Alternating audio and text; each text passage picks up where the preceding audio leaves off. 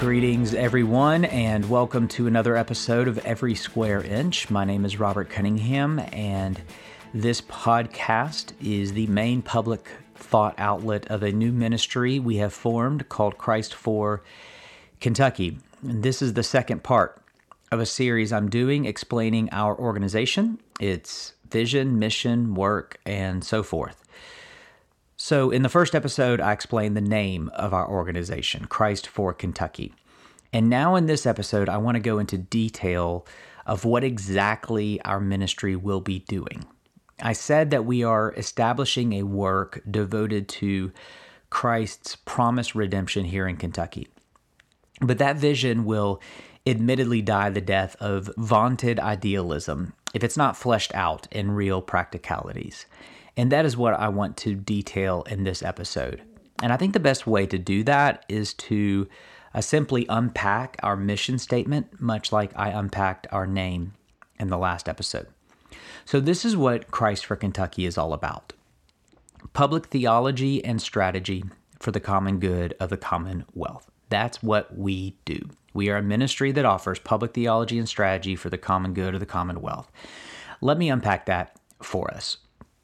When we pray, "Thy kingdom come, thy will be done on earth as it is in heaven," what we are praying for is a new world. Or maybe a better word is not new, but renew. We are not asking for a world altogether new. We are asking for this world renewed. We are praying for the world as we know it to become the world as we ought to know it. And I will flesh out that theological concept in an upcoming podcast. But for now, what does that require on a practical level? I have spent a lot of time researching and thinking through the idea of societal change. I've looked at it from a biblical lens, a theological lens, a sociological lens. I've thought about this subject perhaps as much as any other. And this ministry, in many ways, is just the outlet for me to enact the convictions and applications I've made from all of that thought work. And bottom line, effectual change requires three things, and all three are represented in our mission, public theology, and strategy for the common good of the Commonwealth. So the first is public theology. Cultural change begins in the arena of ideas. It does not end there, as we will see in a moment, but it begins by shaping the public imagination with robust Christian thought. And that's what we mean when we say public theology. Typically, people associate theological work with the study of Scripture, biblical theology, or the summation of Scripture into coherent doctrines, systematic theology. But there is a theological discipline that, historically speaking, was central to the Christian project, but admittedly is now often neglected. And that is public theology. Public theology is the application of our theology to a cultural context, applying the Christian worldview to societal life. So there was a time when the clergy voice was a significant public voice. When tragedy struck or controversies arose or important public decisions were being made, people actually wanted to hear what pastors and Christian thought leaders had to say. Now, I admit those days are nearly gone. The Christian perspective has largely been privatized with little to no public implications. Why is that? I know what evangelicals are going to say. They will chalk it up to persecution. The Christian perspective is now marginalized at best or quote-unquote canceled at worst by our increasingly secular society. And while I do not deny the rise in cultural hostility toward Christianity, I just don't think that's the whole story here. Before we place all the blame on external persecution, I think there is an internal critique that needs to be considered.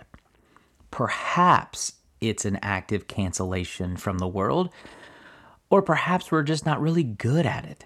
Perhaps people aren't considering our voice because our voice isn't a compelling one to consider. Mark Noll's landmark critique of evangelical thought, The Scandal of the Evangelical Mind, I believe has been proven true. The long history of anti-intellectualism within evangelical Christianity has harmed our public witness. Where is the serious, thoughtful, courageous, courteous, well-researched, charitable, critical, evangelical thought for the greater world to consider? I look around and, speaking candidly, I think it's lacking. But from my personal experience, that doesn't mean it's not still possible. I have written many op-eds for arguably our state's most influential paper, the Lexington Herald-Leader.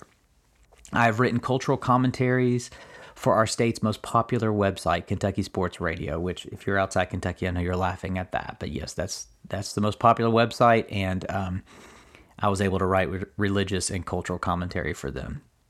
I've spoken in public forums. I've spoken on university campuses in Kentucky. I have spoken at and hosted conferences, and this podcast itself has gained a public audience. The reason I'm saying that is I have been engaged in public dialogue, and I have not shied from controversial public topics, race, sexuality, gender. I'm not afraid to go there. And in my anecdotal experience, our world is not just interested, but even receptive to an honest, thoughtful, kind, but courageous Christian perspective, which I'm not saying I do perfectly. That's my aim, but I try to do it well. But I'm not saying I'm doing it perfectly. But the point I'm making is that in my experience, the paranoia of the pundits is greatly overstated. Of course, I've gotten nasty emails and social media messages, but by and large, it's been well received. It's led to really thoughtful dialogue and friendship. And I'm just trying to say, I think there is still room in our society for thoughtful public theology. Now, in my former role as a pastor, I was able to dabble in public thought. But in my new role, I'm going to have the space to give myself to it full time. And by the way, for those wondering, because I have gotten this question, this podcast, not only will it continue, it's going to be the main outlet of that thought work. I started this as a hobby to scratch an itch for public theology, but I recorded irregularly whenever I had free time or something burning I wanted to say. But now you can expect regular content from this podcast. I'll be doing public writing and speaking in other venues, but this will serve as the main hub of my thought content. With my only caveat is that for your own expectations, I am committed to warm takes, not hot takes. And here's what I mean by that. A dirty little secret in the content production world is that you have to constantly crank out hot take after hot take to keep up with the breakneck speed of our news cycle. That's the price to pay if you want to monetize your content. But I have intentionally made the decision not to monetize my content, instead asking people to donate funds to support our ministry, which frees me up for thoughtful, warm takes, is what I'm calling it. So there will be times, the reason I'm saying that is there will be times when I take a week or two off from the podcast to research, think, pray, and prepare a series of podcasts on different topics. But for the most part, you can expect a weekly podcast rhythm, and then I'm going to take those podcasts and also publish them in a more concise and precise, well-worded written form on our blog as well. And this is the part of our ministry that I think will benefit those outside Kentucky. I recognize that our audience extends way beyond the state of Kentucky. And while my focus will be on Kentucky, I do hope and pray our content will continue to be a resource for you as well. A perfect example of this is in the aftermath of George Floyd's tragedy. I recorded a series on race in America. And in that discussion, I traced the history of racism, slavery, segregation, and so forth down to Kentucky specifically. But at the same time, I heard from folks all over the world, frankly, that said the series was still incredibly beneficial to them. So my public thought will have a Kentucky lens, but I think it will still benefit listeners and readers outside Kentucky. At least that's my prayer. So Our mission begins with public theology, but, and I cannot emphasize how important this is, it does not end there.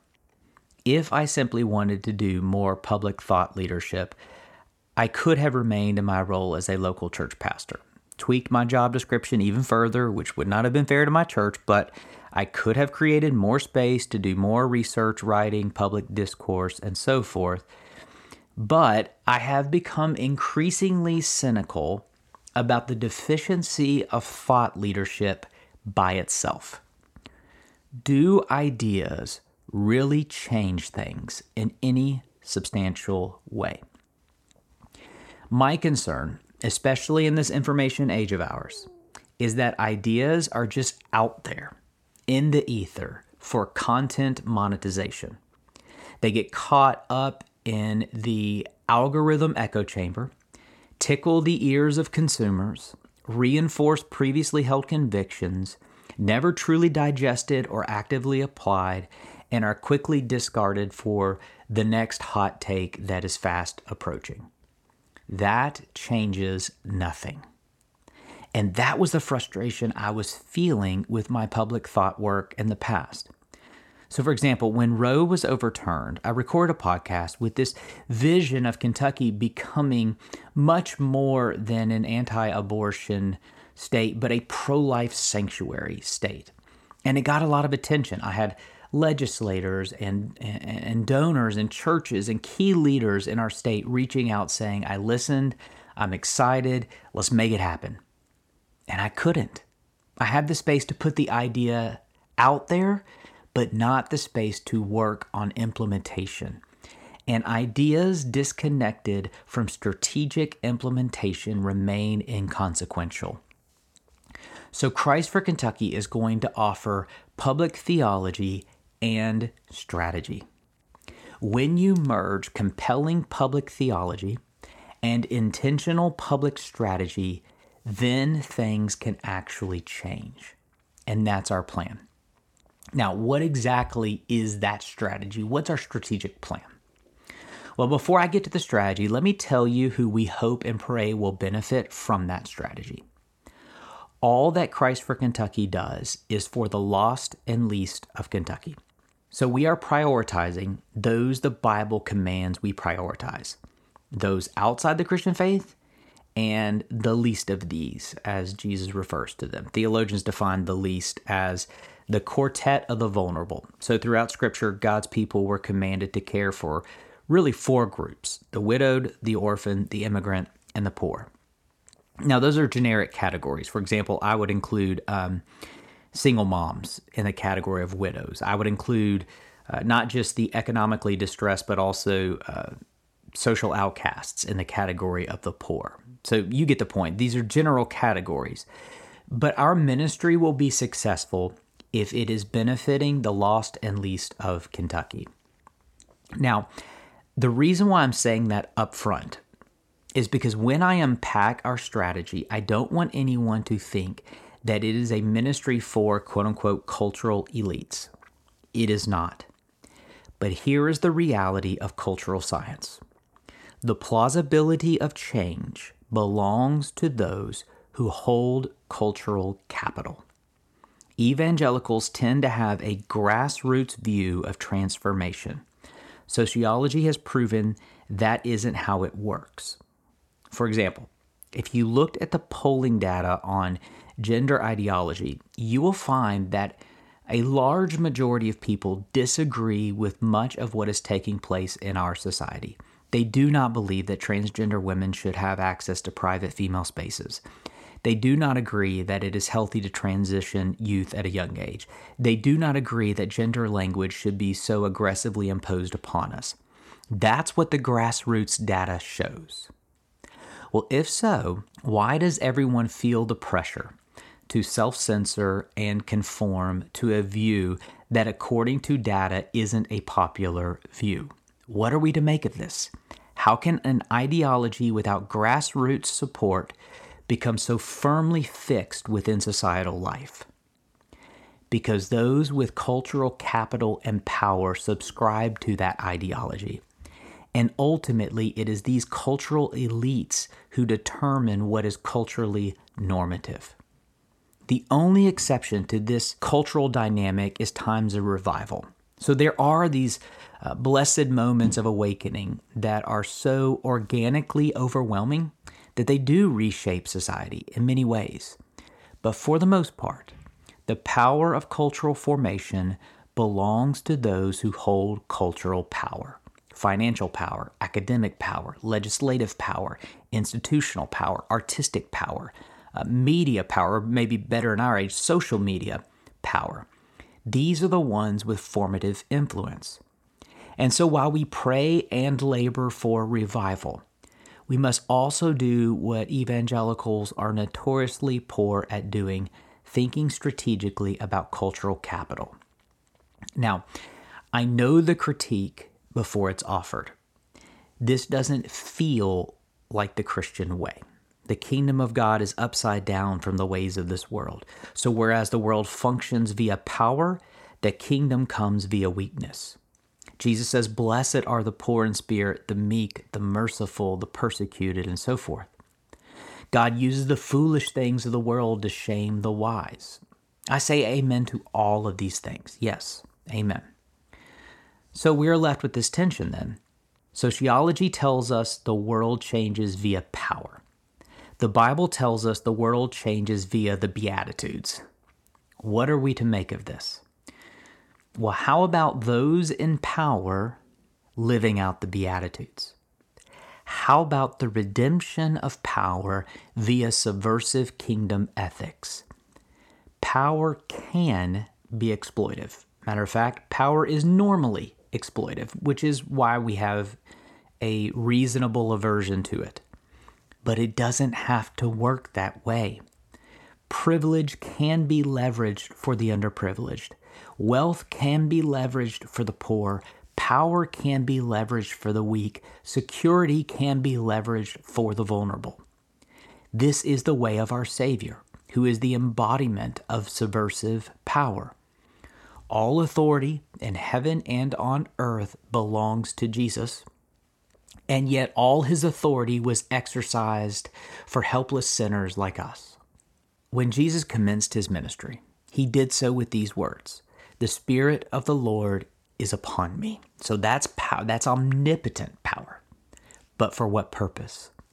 He has anointed me to proclaim good news to the poor. He has sent me to proclaim liberty to the captives and recovering of sight to the blind, to set at liberty those who are oppressed. So messianic power for the poor, the captives, the blind, the oppressed. That model of subversive strength is our strategy. Networking, collaborating, challenging the leadership of Kentucky to embody and practice a kingdom-down form of subversive leadership, leveraging power and privilege for the common good of Kentucky. This is how things change. When Africans were enslaved by Western power, they certainly needed some measure of anti-slavery grassroots support, which was there to a small degree. But what our enslaved brothers and sisters really needed was a Wilberforce. They need somebody in the halls of power to hear their cry and actually do something about it in a sacrificial way. And what we want to be is that prophetic voice to the leaders and institutions of Kentucky. Let me tell you when this was really cemented for me.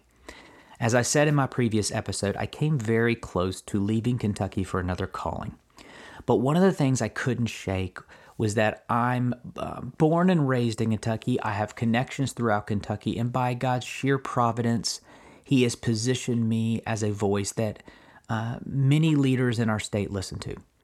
That positionality is no small thing, and I would have been stepping away from so much cultural capital. And after turning it down and deciding to stay, I was meeting with a pastor who has faithfully ministered among the poor and vulnerable of Kentucky for many years, who has attempted to see real change but frustrated with the inability to see change. And he offhandedly said to me, I'm paraphrasing here, but he basically said to me, I'm glad you stayed. That would have been a loss for us. He said, people listen to you. People in power in this state listen to you. You can help me so much by leading and advocating in Kentucky in a way I simply can't. Now, whether his assessment of my influence is overstated or not, his words really hit home. Whatever influence I do have, I want to use for the good of my Kentucky neighbors. So our ministry is offering public theology and public strategy. Or to say it more simply, we are in the business of ideas and influence. But there is a third component needed, and I cannot overstate how important this is, and truly what I think makes what we're establishing a unique work. There's a lot of Christian thought leadership out there. There's a lot of Christian strategic consulting out there. I think it's unique to combine the two, but still, much of what I've outlined isn't necessarily novel.